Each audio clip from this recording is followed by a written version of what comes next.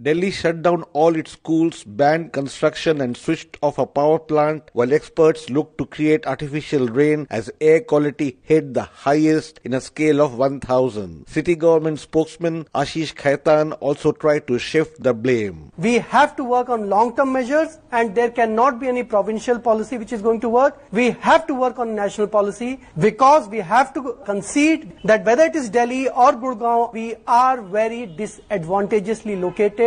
There is not just one factor which alone is responsible for air pollution, and all have to work together, and people have to be ready for short-term pain for long-term gains. A 10-minute outing left people choking on the acrid fumes while most hospitals grapple with a tide of patients. Environmentalist Vimalendu Jha called it a public emergency even as India's national government blamed people for the unprecedented crisis. This is the worst air quality that we've actually got ourselves into in 17 years. There are core issues that we have in Delhi's air governance. It's very local issues of Delhi that has actually led us to the state that we are in. It's an emergency. It's a public health emergency. It's a public ecology emergency. And we still don't see any kind of an outcry on the street or in our political class. National Software Trade Lobby NASSCOM spokesman Prashanto Roy joined the protests as tourists and diplomats headed for Delhi's overcrowded airport. This is affecting both India's global image and the willingness of expats to stay in India and keep their families in India. In this season, a lot of expats have sent back families. In fact, before that, we are a little concerned is going to hurt investment. We are already getting a problem with